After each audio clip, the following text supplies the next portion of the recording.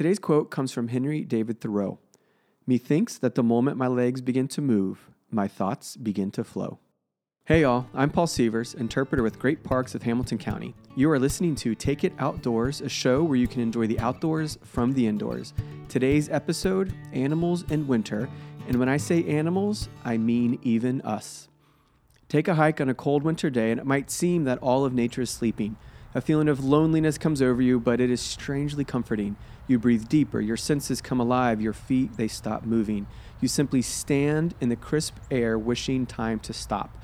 The longer you stand, however, the more the forest comes alive. A squirrel digs up its treasured meal. A kinglet flits by, calling every few seconds to ensure that she is not alone. Blue jays yell in the distance. Animal tracks crisscross the path in front of you. What seemed frozen with the cold is suddenly alive and full of energy with the sun. And yet there is still so much more happening beneath the surface. Nature is not sleeping, waiting for the return of spring. No, nature is gearing up for the return of spring. It is potential energy waiting for the moment to become kinetic. We'll start today talking about good winter hiking practices, and then we'll take it outdoors to talk about what those beneath the surface events are in nature that are happening all around us. To start with these good winter hiking practices, we are joined by Allison Cohn, who is the Adventure Outpost Coordinator with Great Parks. Allison, thanks for joining us today on Take It Outdoors. Thanks for having me, Paul. All right, so let's start with the first and most obvious thing, the proper clothes to wear. What is good to take and what is not good to take? So let's say even on a day like today, it's about, 25 degrees outside, a little bit of a wind, a light snow. I mean, it's a perfect winter day, really. What should we wear? Layers. Definitely layers. All right. Because as you're hiking, you're heating up and then cooling down and heating up and cooling down. So you want to be able to add layers and remove layers as you're hiking. So, for instance, right now I'm wearing a base layer of synthetics to make sure that if I start sweating, it wicks it away from my skin. Then I'll add a layer on top of that to keep me warm and insulate me. It could be fleece, it could be a wool sweater, whatever your preference is, but something that doesn't hold the water against you. And then finally, you want to have some kind of outer shell to block that wind and rain. All right, so you talk about synthetics, then I assume you mean not cotton, Not correct? cotton. Okay, Yeah. so I've heard people talk about cotton kills. Yeah, kind of. It holds the water in it, so it's when it's this cold outside, it's freezing and it's dropping your core temperature, which is what we're trying to avoid. Okay, so synthetics, layers, no cotton. Mm-hmm. So what about the debate between gloves and mittens? I wear gloves. What do I you? have a pair of mittens right here next to me. And I've heard mittens are better. Is that true? It depends. So what you'll see me wearing if I'm out hiking is a pair of glove liners, and then I'll have the mittens over the top and also some hand warmers inside of my mittens because I get cold pretty easily. But mittens, because of the openness of it, is supposed to trap the heat and keep those phalanges nice and warm. All right. So you're not even, you're layering everything. You're even Yes. layering your hands. All right. So we got our body covered. We got our hands covered. What about socks? Now, I love wool socks by a certain brand. I won't say the brand name, but I love wool socks. We'll just leave it at that. Once it turns cold, I love it because immediately I bust my wool socks out. And until spring, that is all that I wear. What do you got? What Wool socks. Wool socks, yeah. But you can do synthetic socks as well. But the idea here is you want to make sure that the wool or synthetic or whatever sock you're wearing is not keeping your foot too hot, because once that foot starts sweating, the temperature of your foot drops again. So you're trying to have that delicate balance with your layers, whether it be your feet, your body, or your hands, making sure it's layered nicely so that once you start sweating, you can either remove things or you're not sweating at all, but not getting cold, of course. And one little tip that I learned, unfortunately, is I went hiking and it was an all-day hike and my socks were too big. And I learned the hard way. I got the worst blister. We had to hike out early because this blister was so bad. And my socks it was my socks. They were just too big. It was awful. So make sure you wear the right size socks too. Yeah. So what about shoes? I don't know. There's this argument that goes back and forth about waterproof versus breathable. It's really your preference. I wear waterproof, but I've also learned this year that sometimes waterproof is not the best route. But in the winter, I'm wearing some kind of waterproof boots so I can walk around and it keeps my foot dry. But at the same time, it's protecting it from the outside elements. It's a little bit thicker than like a gym shoe. that you might be wearing in maybe spring, summer, and fall. But I like boots that support the ankles. So if I step in a crack or a hole or something, it's supporting the ankles, but it's also nice and sturdy and warm. So I'm a fan of waterproof boots.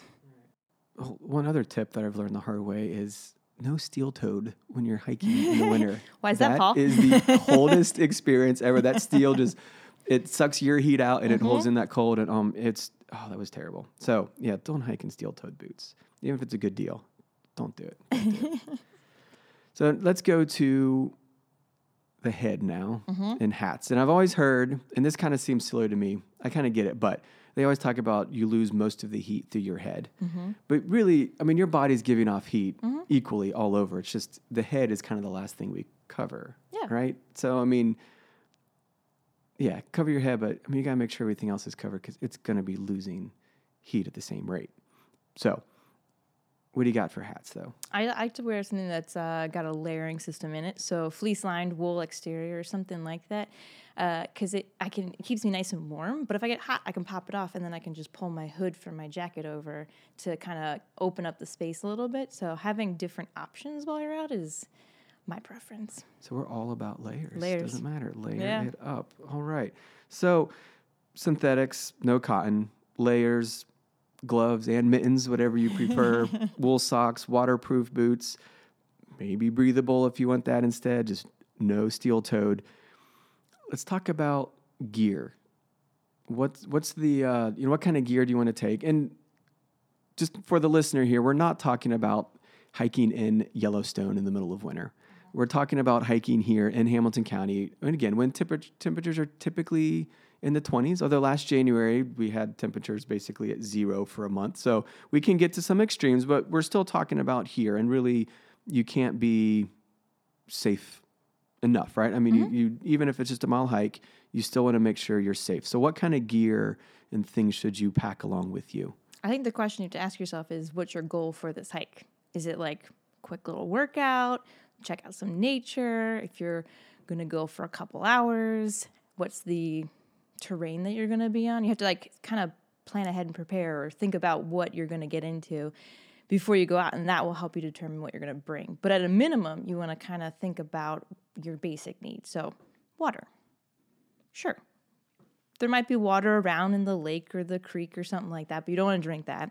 There may be snow, but that's going to drop your core body temperature when you start eating that. It may not get you the hydration you need, but we are losing more, or we're burning up more energy, so we need to keep refueling ourselves with water and food. So you got to bring a snack and some water at a minimum.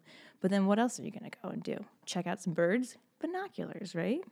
It's always a good idea. Even if you're not planning on it, just take binoculars. You never know what's going to be out there. I know, It's winter. You can see so much further. Yes. So you got to be able to see with some binoculars. I think another good thing to bring is like a pack to kind of put it all in, because you don't want to carry it around. You got to keep your hands warm, but you're also like checking things out and looking around. So having something to toss it in is a really good idea. So the snacks and water. And then there's this other thing we call like the 10 essentials. It's like your bare minimum that you would bring with you, and it's a system. So you either add to it or take away from it depending on what kind of hike you're going on. And that looks at things like navigation, sun protection, insulation, illumination like lights, first aid, fire. If you have any like long day hikes, you might have to do some repairs on, I don't know, like your rain pants if you're going out. So you might need some patches for that. And then we mentioned like the food and the hydration. And then the last thing people forget about is like some kind of shelter. Because what if you do break your ankle, or if you get stuck, or you're out helping someone else out and they need help? Like, that shelter is not something you're normally thinking about, but it's good to have. And it's as simple as like, I don't know, a tarp or something. All right, let's jump into hypothermia for a little bit. There's a really interesting book. It's called Lost, and it's by Dwight McCarter, and he was a ranger and a tracker in the Great Smoky Mountains. And he talks about, it's kind of just his journal entries where he talks about, people get lost in the Smokies. One, how easy it is for people to get lost. So you don't have to be in thousands and thousands of acres. I mean, a lot of these people are just like step off the trail and they're lost. But he also talks a lot about them in the wintertime. And for those that, had an unfortunate ending. It was typically hypothermia in that they were found taking their jackets off and their hats off and their gloves off, which just seems so crazy, but that's kind of what happens with hypothermia, right? I mean, eventually you start to feel warm. Yeah, that's the extreme situation. Typically, most people would be aware that there was something happening prior to the taking off of clothes because you think you're really, really hot. What's happening there is like it's a change of mental status. So your body's gotten so far shut down from trying to keep warm. So you're just like the bare minimum's working inside. Your heart and your brain and other things are starting to shut down. So that's why you think that you're really, really hot when you're not. You're very, very cold. So that's an extreme situation. But before, like if you're out for a really long time, you're going to be cold. But if you are starting to shiver and then you stop, that's a warning sign. So you want to kind of be aware of yourself and each other while you're out, and then make stops like either indoors, like at one of the buildings that are heated, to go bathroom breaks or things like that to stay warm, or plan to not be out for very long. One myth that I wanted to point out too about hypothermia is alcohol actually can lower your body temperature, which I didn't realize that. So a lot of people talk about, take a shot, it'll warm you up. And you might feel warmer. I mean, your brain is thinking that, but that's only because it's dilating your blood vessels and it's coming to the surface. You feel warmer, but in the end, you're actually exacerbating the lowering of your body temperature. So alcohol, not a good idea when winter hiking. Just throw that out there. All right, I found this chart here with like degrees of water temperature. So right now we're talking about water. Obviously, you can get hypothermia just from cold air temperatures, which basically, our bodies are 98.6. Mm-hmm. I think if the research I've done is correct, anything once your body drops below 95, technically those are hypothermia, right? Okay.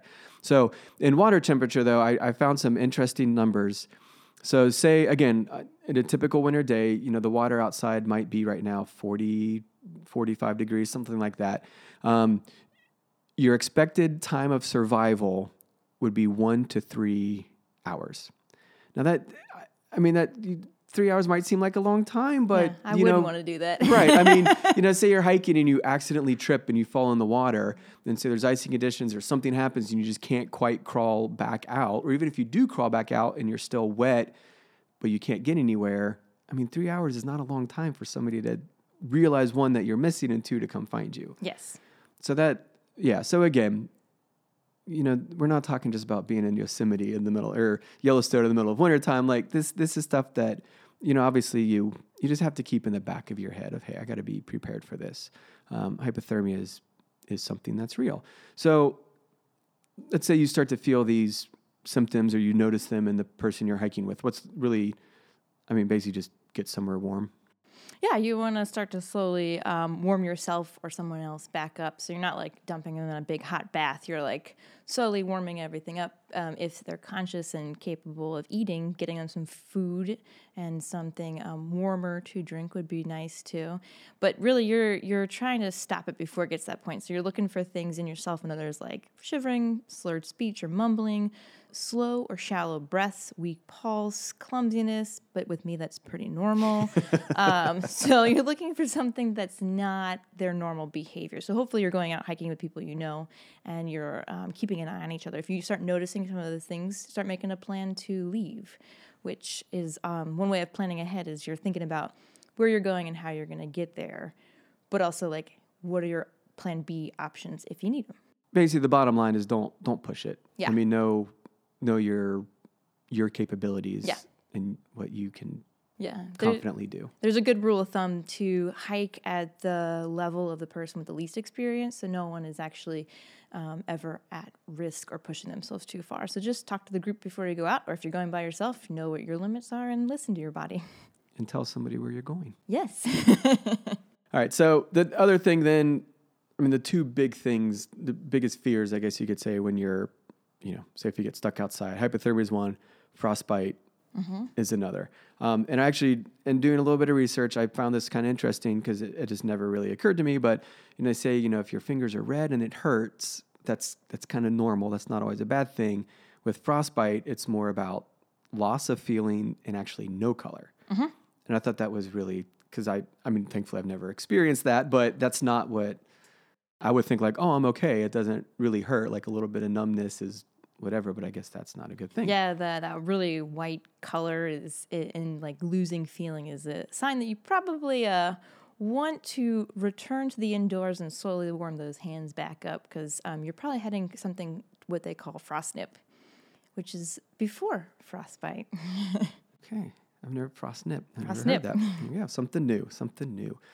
And I also, I found a little chart that talked about like frostbite times and wind chill, which if anybody's interested, I found the formula for wind chill. Have you ever seen it? I think I have. It's a lot crazier than I thought it would be. So it's basically wind chill in Fahrenheit equals 35.74 plus 0.6215 times air temperature minus 35.75 times wind speed to the 0.16 power plus 0.4275 times air temperature times wind speed to the 0.16 power. Can you do that all in your head? Yeah. So let's say it's 25 degrees outside and it is, I don't know, maybe 5 miles per hour is the wind. You're looking at about a wind chill of, 19 degrees. No, I got the chart right in front of me. But I thought it also gave the frostbite times. And, again, today it's about 25 degrees outside. There's a 10 mile per hour wind, which makes it a wind chill of 15 degrees. And frostbite can set in with only 30 minutes. Typically, if you're going out for a hike, you're going to be out for at least 30 minutes. So that, just something to keep in mind. I'm certainly not trying to scare anybody, but just be prepared. Yeah, plan ahead and prepare, right? Yeah. When you get into like the 10 minutes and 5 minutes, those are pretty extreme temperatures that we just don't experience that often around here. So 30 minutes is kind of a good. That's still a pretty good workout, though. Yeah.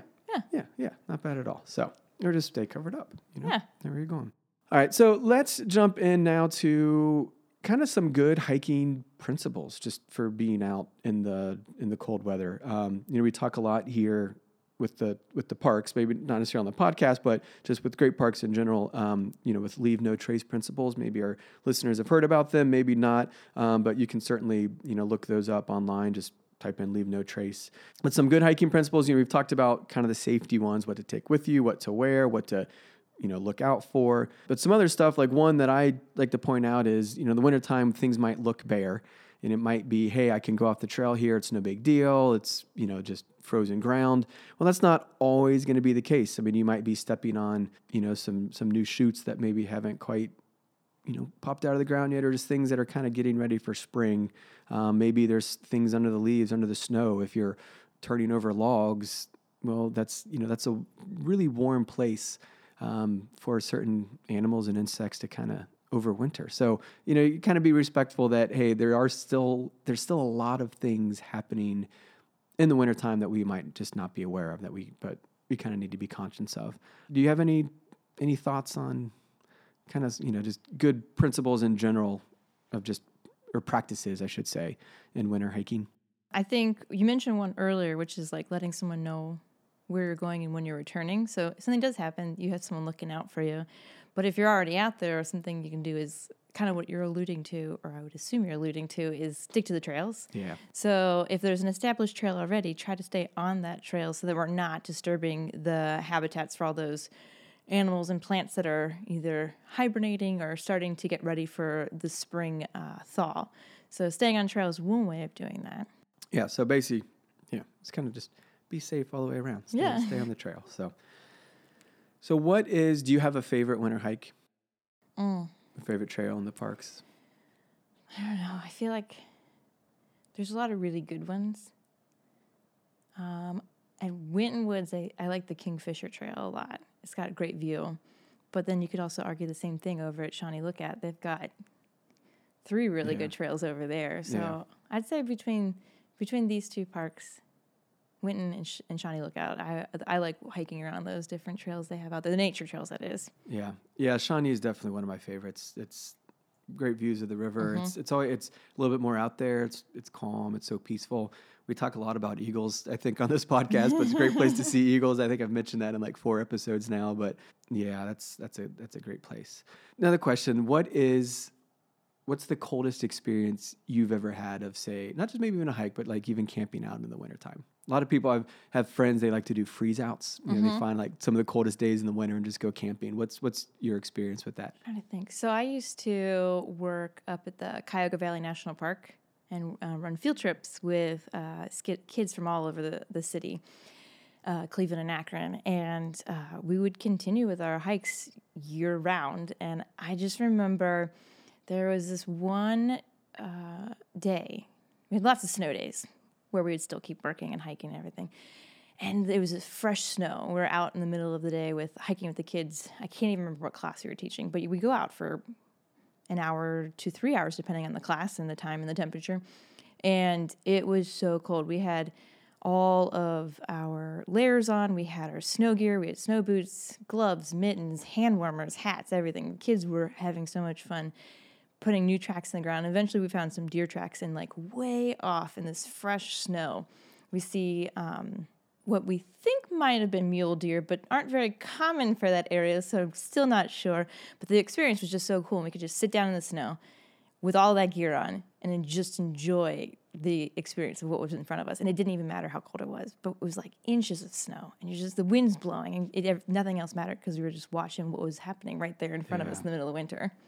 Yeah, so I mean that's kind of a good lesson, because basically the more prepared you are, the longer you're going to be able to stay out, and the more experiences you're going to be able to have. That's very nice. I remember as a kid, one of my favorite things to do when it would snow is go out into the woods and act like I had been stranded out in the woods for like 3 days and like crawl through the snow, like trying to, you know, like I'm on some Arctic expedition with Shackleton or something like that. And yeah, that's fun. Yeah, one of my favorite things too is just, especially like at night, there's something, I mean, you know, especially if you're going to winter hike at night, you really got to be prepared. But, you know, just when it's snowing and you can just sit there and you can hear the snow falling, and you get like an owl calling or something. I mean, there's something magical. Especially on a clear night. Yes. That moon like flooding in and like reflecting off of the snow. Yeah. There's something magical about that, you know. And I think a lot of people, you know, you get a lot of people that, hey, I like to hike in the summer, but then you only get a small portion of them that, oh, I like to hike in the winter too. And I you know, for those of you out there that maybe think, hey, it's too cold, you know, gear up, get some layers on, whatever you got, you know, go out there and check it out. Because if you've never really gone on a good winter hike, I think you're missing out on something that's pretty special and amazing to do. I'm here with Paul at Farbrook Warner Nature Preserve, and I wanted to tell him this story about this really neat creature who hibernates inside of a shagbark hickory. And I asked him if there's any shagbark hickories here in the forest, and the thing that he has showed me has a circumference of about 3.5 inches, and it's not gonna work, to say the least. You ask for a shagbark, here it is. I was gonna blow his mind with, supposedly there's a species of spider. It's the tanned jumping spider.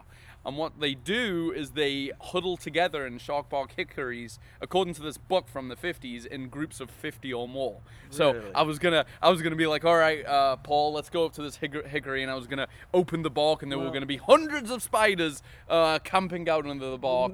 Now I really want to find a shagbark hickory. I know. Well, like if you guys were here right now, you would be laughing your heads off with how tiny this hickory is. Like, I think I could put my hand around it. Every tree has to start somewhere. Every tree starts as a seed. I won't be opening up any bark on this little guy. Well, okay. I think we should name him. What do you want to name? Can we name? I don't know. Kind of Ben. Ben the little hickory. Ben the little hickory. Let's see if we can find. I mean, there's got to be another one. There's got to be a bigger one somewhere, right? Well, let's look for it. Let's see what we can find here. That's hilarious. So I thought it'd be fun to. Is that it? No, that's an old black locust.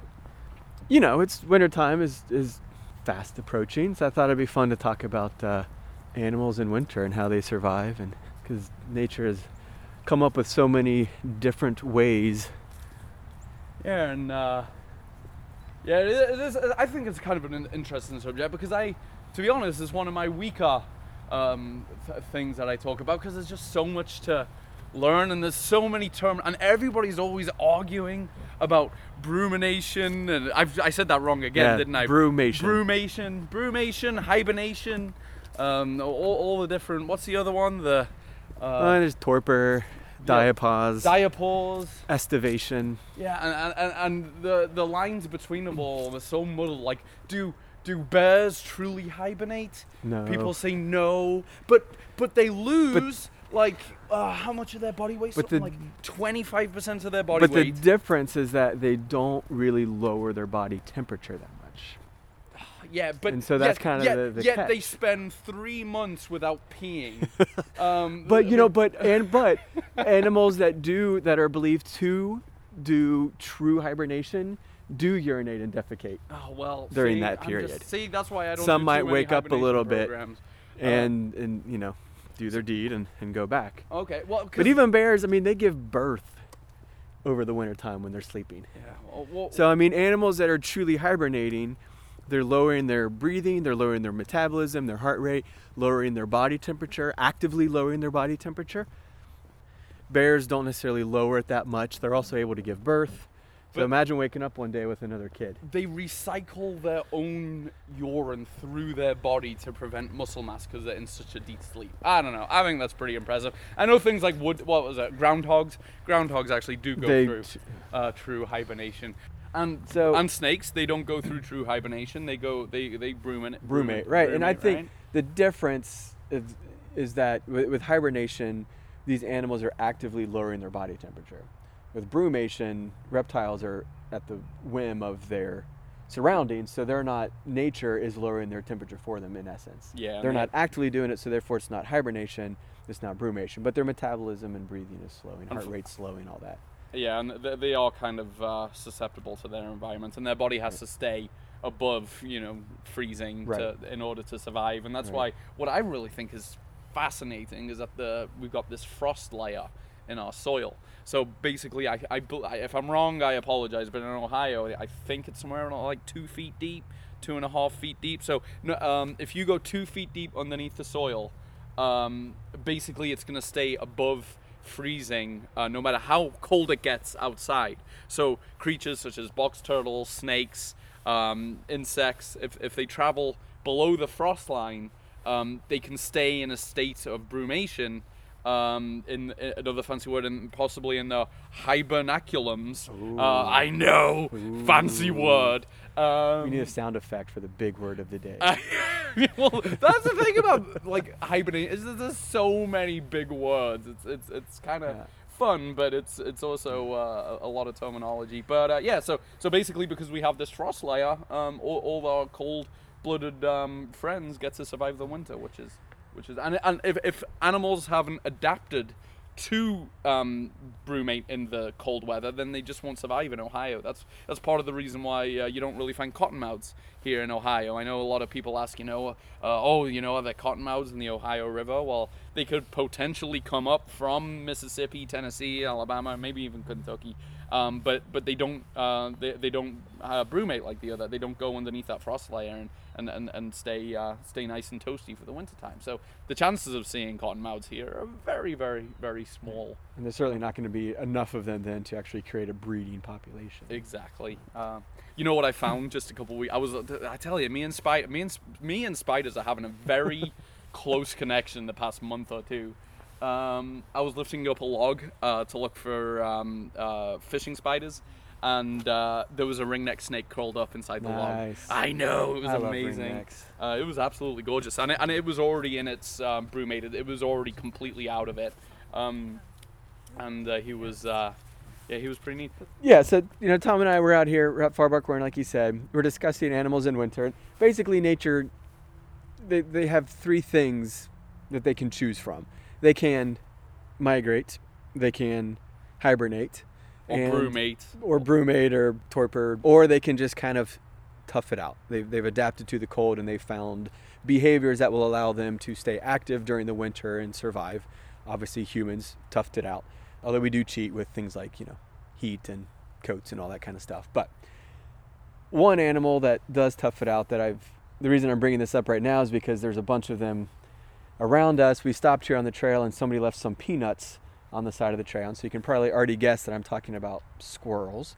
And I kind of wanted to point this out to basically say that peanuts aren't really good for squirrels for a couple of reasons. One, the nutrients in the peanut it's not a high nutrient food for squirrels. Number two is squirrels are rodents, and as a rodent, their two front teeth grow continuously through its entire life. And so it's important that they continue to shave down those front teeth.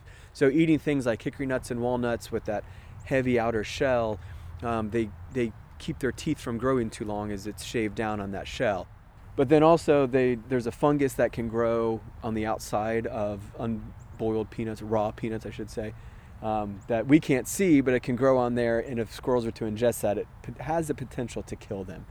So they eat these peanuts, they fill up on it, they don't get a lot of nutrients out of it, and then because they're full, they don't actually eat what they should be eating to keep their teeth down and to actually give them the nutrients they need to survive in the wintertime. So, and they just start getting lazy. They start using the elevator instead of the stairs. Right. I mean, you'll eventually just find them on your couch, like flipping through Netflix. You know, I mean, they go through an hour of Netflix to finally just land on The Office. You know. Tying in squirrels, they do something that I thought only birds could do, which I thought was kind of amazing. They have countercurrent heat exchange with their arteries and their veins to tough out the winter. So I think that's really interesting. So long story, probably still long story because I never shut up. I received a heat camera, a thermal camera. And part of this idea with this thermal camera was that I was going to go into the forest and look for white-tailed deer, birds, owls, and just coyotes, raccoons, opossums, just all creatures that you otherwise wouldn't be able to see, even though technically you could still use a flashlight, but that's not as fun. And one of the problems is if you try and record a hawk with a thermal camera, you're just going to get a tiny little red blob because the feathers are so good at insulating. Basically, the only thing that you can see on a hawk's body that's radiating heat are their legs and like a little part of their face around their eyes. And then that's all you're going to get. And so when learning about hawks, I learned about this situation where their feet can stay warm even in the coldest of temperatures. So it could be negative 10 degrees out and they don't get frostbite. And the reason why is because their veins and their arteries are interlocked. They're very close together. So as that blood from their arteries goes down into their legs, it's actually that warm blood is warming up the blood that's coming back from their feet and into their heart. By the way, you won't be able to see this, but I'm doing a very good demonstration. Yes, I will vouch for that. Yeah, I'm a very visual person. So using this is our first hike in the forest podcasty, by the way. So this is kind of neat. So as that blood is going back into their body, it's getting warmed up by the blood going down into their legs, so their internal core temperature stays warm, and their feet don't get hot and then cold really fast and cause ice crystals. Basically, their feet stay above 32 degrees no matter how cold it is. So that's why ducks can, swim in water when it's extremely cold, and that's why hawks can have their bare scaly talons out in the coldest of temperatures. And it turns out that squirrels actually have a kind of a similar system in their little hands, because their hands and their feet don't have as much fur on their body as the rest of their body. So in order to prevent frostbite, they have almost like a similar, where their hands will get very cold, but it will just stay warm enough to where they don't get frostbite. And one last little thing about this is that it turns out mourning doves aren't quite as adapted to our winter as other birds are. They're more of a recent addition. So mourning doves get frostbite a lot easier than our other native birds, and that's why there's a higher chance of like mourning doves and rock doves of having one leg in the isn't that crazy? Because they aren't quite as adapted to our winter. I think that's really cool, just how highly adapted birds are to the winter. I mean, their internal body temperature is 104 degrees. They have layers of down and all their feathers. It's just people ask me, why don't you bring in our birds of prey inside where it's warmer during the wintertime?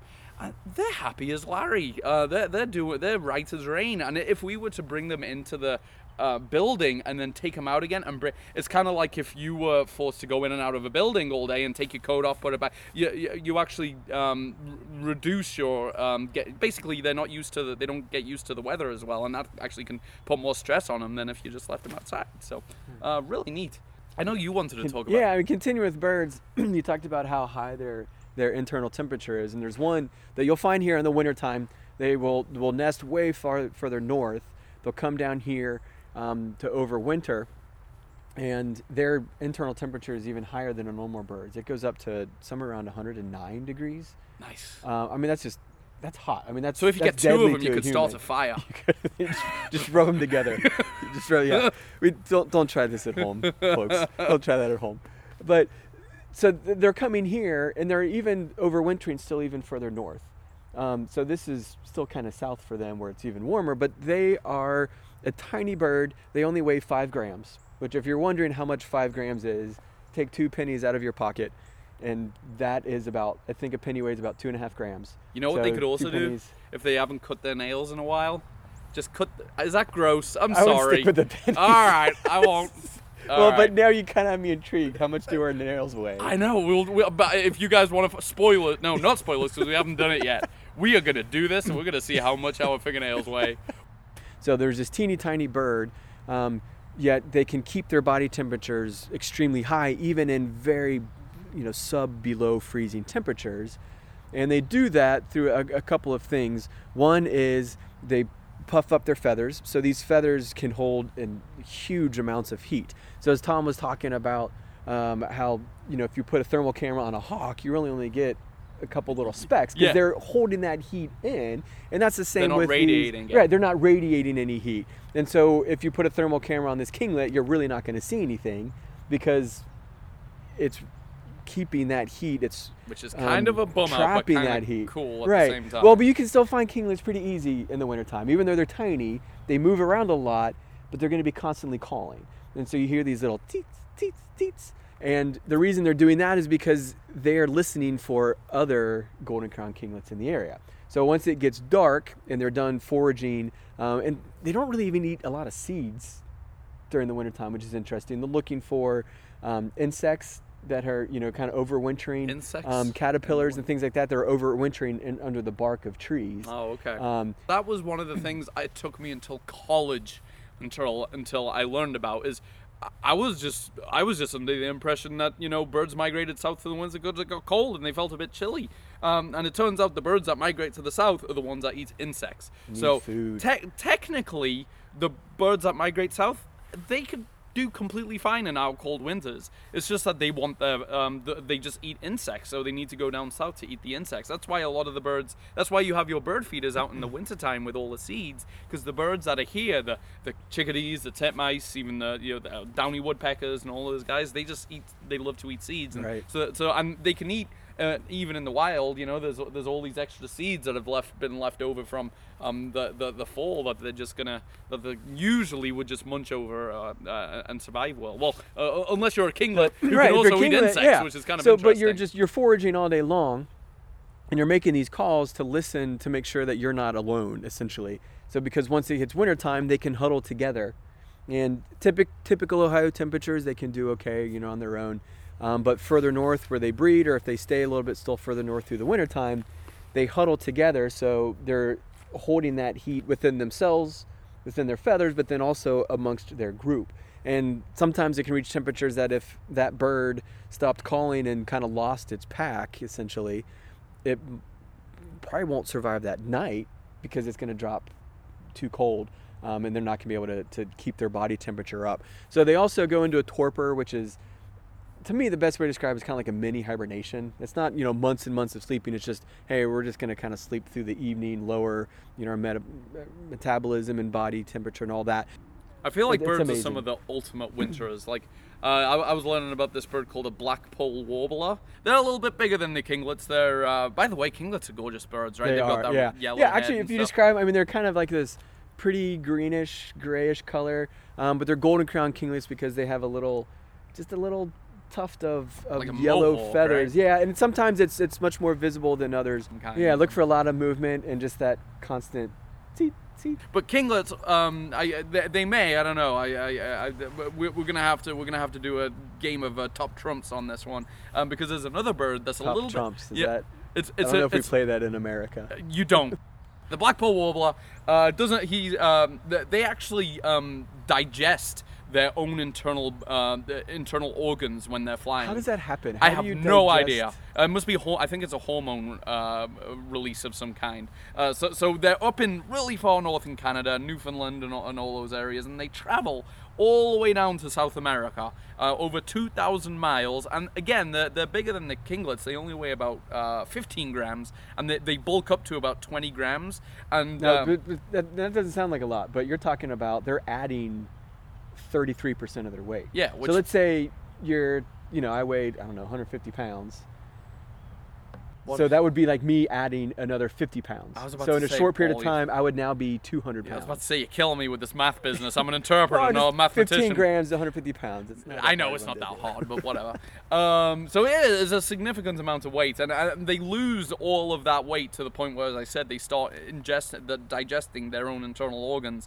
But by the time they make it down south, and they actually fly over the Atlantic Ocean, they don't fly through the continent like other migratory birds do. What's really kind of interesting is that only 50% of them survive the migration. So I just feel like that's kind of a low number for, I don't know. Why don't they just, hang out in Florida? Like, why do they have to go all the way to South America? What do you think, Paul? I had a professor in college, and he would always say nature goes with what works, not with what is always best. And so it seems to me, although 50% still seems like, is that working? But I mean, it does. I mean, I guess it is for them, black right? holes are still in existence. You can Digesting your own find them here in the internal spring. organs might not But seem that- like the best. Maybe just eat a few more seeds. we have 2 kidneys. Right?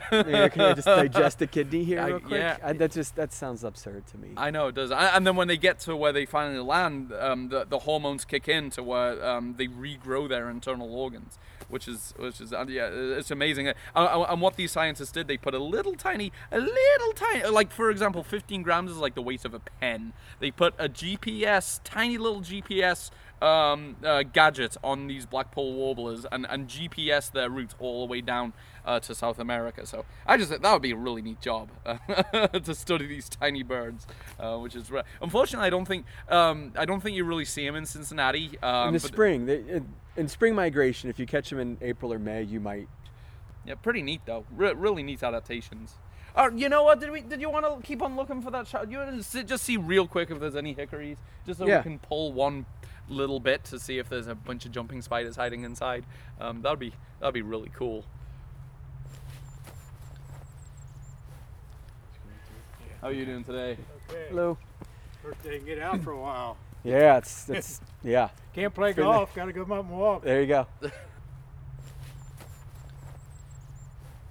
So we've ventured our way to the pond here at Farbach.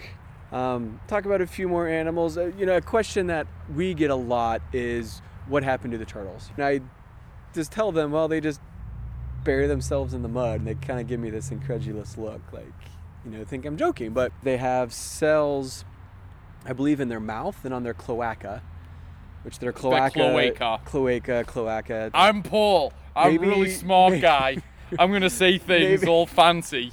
Either way, but these special cells help them to absorb oxygen Yeah, which is true. out of the water. I mean, I think they're obviously not as efficient as like lungs and such. So I think it's something they can do, but they still need to have their metabolism reduced. Right. So, They're still like brumating. yeah.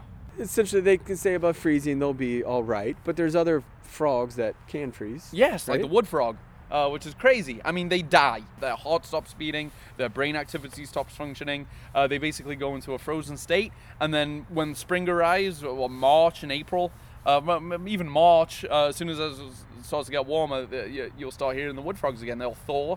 And I guess I feel like I kind of can relate to wood frogs, Paul. Being a diabetic, which you guys might not Sorry, know. I just laughed. You're like, I'm related. I'm laughing. I'm like, because I'm dying. Now I feel bad that I laughed. Well, no, it's fine. It's fine. I just think it's really interesting. Like, well, unfortunately, the extra sugar in my blood is bad for me. But pretty much the sugar in the wood frog blood is keeping their cells structured. It's almost like almost keeping their cells in shape so it doesn't collapse underneath the frozen water, and it also prevents icicles forming within their blood, which can damage their cells. And what's also interesting is that the water around their cells can freeze, but that nice warm goopy syrupy blood with all that extra sugar keeps it reduces the water content so that the mitochondria, what do they call it, the engine of the cell. There's a fun word that people use for the mitochondria. Powerhouse? The powerhouse of the cell. That's it. So basically, yeah, they're using this extra sugar in their body to prevent those icicles from forming and damaging their cells. So like inside the cells, it's thawed, but outside the cells, this frog is frozen. Yeah. So their inner cells can stay intact and not be frozen, while the outside of their body they're really tough little guys, pretty much. Really tough little amphibians, which is really, really cool. So we've discussed hibernation, animals that hibernate, brumate, torpor. We discussed animals that migrate. We discussed animals that tough it out. So my question to you is, if you could pick what you wanted to do through the winter, would you want to migrate, hibernate, or just tough it out? Well, it depends on what creature I am, right? So No. You're a human. If you could pick, if you, Tom Hughes, could pick what so you I don't wanted get to do be a for the bird. I was about to wintertime. say I would be a bird so I can fly, so I can migrate. Well, That's you what can I was get on a gonna say. plane. If you want to migrate, you No, can get I'll on a tough it plane and out. go south. I love the winter time. That's all. I tell you, I'm right at home. I do more hikes in the fall and winter time than I do in the spring and summer time. I have to agree. Honestly, I'm the same way. I love a cold weather hike. I would be so upset if I missed winter. Yeah. I just love that crisp, airy feeling. Oh, it's just amazing. Well, it's like I talked in the intro. We look at wintertime, we just think it's sleeping because you come out and there might not be a lot of movement. But when you sit and you really start to watch, you see so much happening. And it's winter, everything in nature, it's just getting ready to explode in the spring. It's in preparation. It's not like, we're going to chill for a while. It's like we're in preparation and we're just waiting to Like explode. the way there's hundreds of jumping spiders hiding underneath a hickory bark, just waiting for the springtime to come, covered in their webs. I need to see that verified. All right, I need to see that verified. So I am pretty excited about this idea, but I am not saying that it's like it is a thing. I'm saying that I've read about it and it sounds really interesting. I haven't seen it myself yet. Clearly, here at Farbach, we just don't have shagbark hickories. There's the one that we found. So I think Scooby now, right? in the future, yeah. So Tom called it Ben, and I thought Scooby kind of for the irony that's a shagbark, but we're not actually going to call it Shaggy, call it Scooby instead. I don't know. I think that's better than Ben. I like Scooby. I think here in the future we need to find a park with a lot of shagbarks. Yeah, we'll be able to corroborate and supply if this is a true or if it's just an old wives' tale created by a eccentric professor in the 50s. Folks, that is our show for today. Thank you, Allison, for joining us today. Thanks for having me. If you want more information on the Leave No Trace principles we talked about, you can go to lnt.org. For more information on Adventure Outposts and all the nature programming Great Parks offers, you can check out our website at greatparks.org. And of course, there's information on all of our trails there as well, if you're interested in doing some winter hiking.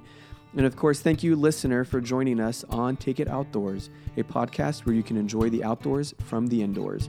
Make sure to check back next month for our next episode. And until then, I'm Paul Sievers. Get outside, enjoy nature.